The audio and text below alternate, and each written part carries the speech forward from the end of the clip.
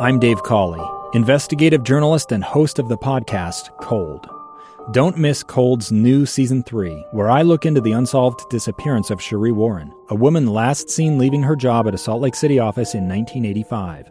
Police cast suspicion on Sheree's estranged husband and boyfriend, but never made any arrests or recovered Sheree's remains. Find Cold Season 3, The Search for Sheree, anywhere you get your podcasts. Inside Sources. Inside Sources with Boyd Matheson. Welcome back. Final segment of Inside Sources today. Great to be with you. I am Boyd Matheson. And if you missed the last segment with James Wallner, you need to go check that out in the podcast when that goes up a little later this afternoon. Go to kslpodcast.com, click on Inside Sources. And James really broke it down in terms of what we're going to see as it relates to any kind of gun legislation at the federal level. That, again, it's this group behind closed doors, and if they don't come to a consensus, they're going to come out and point fingers at each other or talk about the filibuster. And that's not the problem. The problem is you got to get it on the floor of the Senate so you can actually have a debate, and then you can have an amendment.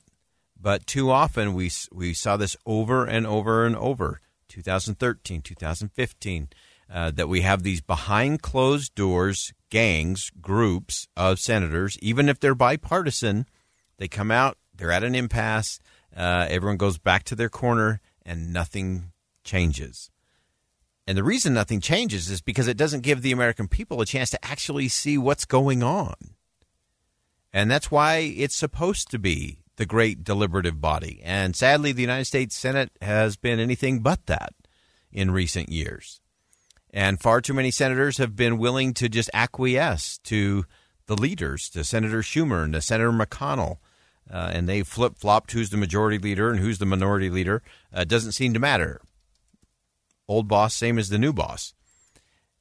And so nothing changes. Nothing happens. Any one senator can bring it to the floor and keep calling for it. Not behind closed doors, not in some vibrato on a late-night cable news network.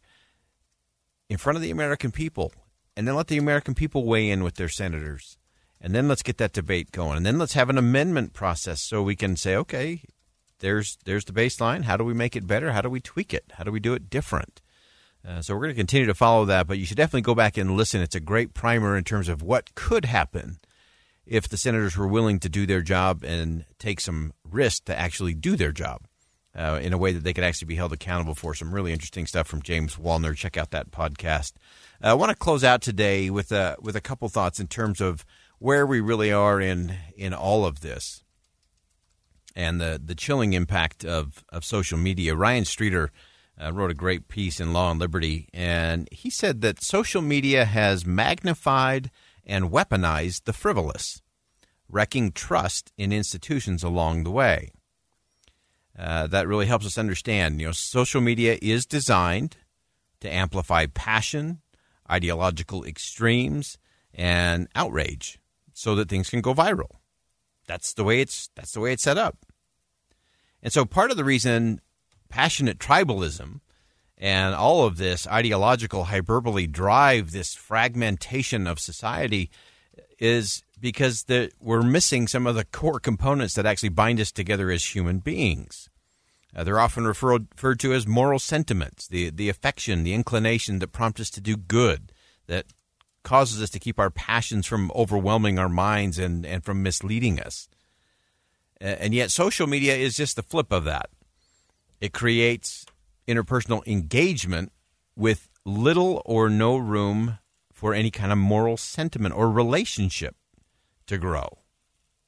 So we can't really be human. That's the problem with social media. You may think you are having an interchange with someone, you are engaging with someone in social media, but you are not having a relationship.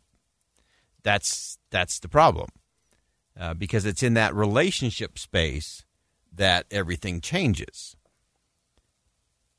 So when you look at how we try to offset that and how do we get beyond just the passion, this distorted reality that so many live in because of their social media bubble, and all of the digital tools, they just amplify the worst, all the worst inclinations. It makes us much more surface, much more transactional, less thoughtful. It allows us to just post memes with pictures and charts rather than really engaging in the art of persuasion. Now, you might be able to make your friends envious of your, foodie expertise, or, the way you did your hair, or the way your house is clean, or whatever amazing trip you're on, or those charts and graphs, that will actually prove definitively that you're right and everyone else is wrong on whatever the issue is. And so you have to remember, these platforms are designed for performance. It's a performative function. So you can get immediate feedback, likes, retweets, comments, shares. But there's no room for that moral sentiment, that connective tissue that we have to get to. Many of you have heard me reference an interview I did with the late Chief Rabbi of Great Britain, Rabbi Lord Jonathan Sacks. And he talked about kind of this commanding heights of this different look at where we are. And we actually had this conversation. It was during a period where it was big fire season across the American West, and a lot of discussion around climate change. And Rabbi Sacks said, let's talk about cultural climate change. And so he talked about divisive politics, the inequalities in economics and social and racial unrest, threats of free speech, cancel culture, all of those things. And the results of that are pretty catastrophic.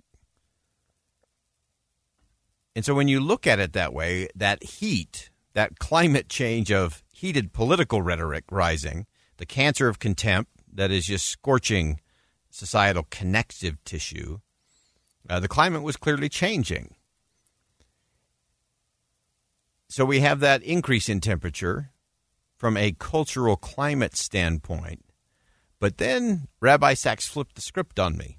He said, now I also have another kind of climate change that I'm worried about as it relates to cultural climate change.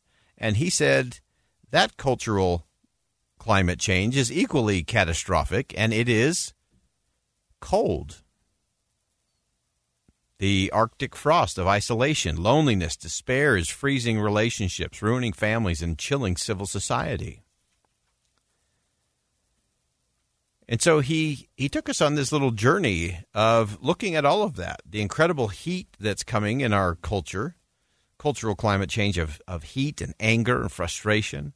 And he also talked about cultural climate change in the context of cold, that chilling of civil society, the frost of isolation and loneliness, the freezing of relationships. So he was really saying that one way to conceptualize the change is to change the way we're framing each other. He talked about going beyond a social contract, thinking about it instead in terms of a social covenant, which was interesting phrasing from the rabbi. It really invites us to think about the impact that we have on others. And that's different. And it is something that is sorely lacking in our social media and our political debates, to be sure. The rabbi went on to tell me a couple of other things that I think are really insightful. He said the way we see people is different when we have that connective tissue, that moral sentiment towards one another. Because then we don't see people that are struggling or failing neighborhoods just as liabilities to be managed, but we can see them as individuals with infinite potential and communities of opportunity to be developed. And that kind of society is going to embrace the idea that free markets, financial success are unstable and really don't amount to much without social capital and moral economics. Rabbi Sacks noted that without a robust civil society, we will lose not just money and jobs, but something more significant: freedom, trust, and decency, which he said are the things that have a value, not a price.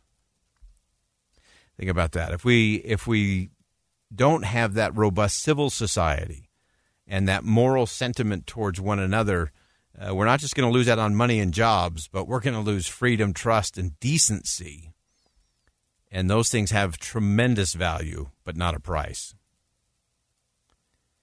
So it's interesting that, the great institutions of the modern world do a lot of things, but they don't provide us meaning. Science can tell us how, but not why. Technology gives us power, but can't guide us in how to use that power. The market gives us choices, but leaves us uninstructed.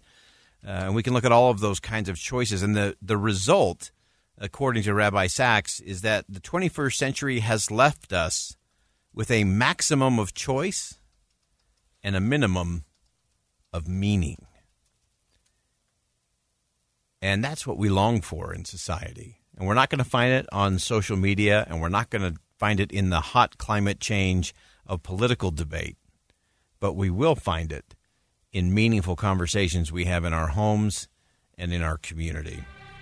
I'm Boyd Matheson. Thanks for listening to Inside Sources here on KSL News Radio today. And as always, as you go out into the world, see something that inspires, say something that uplifts, and do something that makes a difference.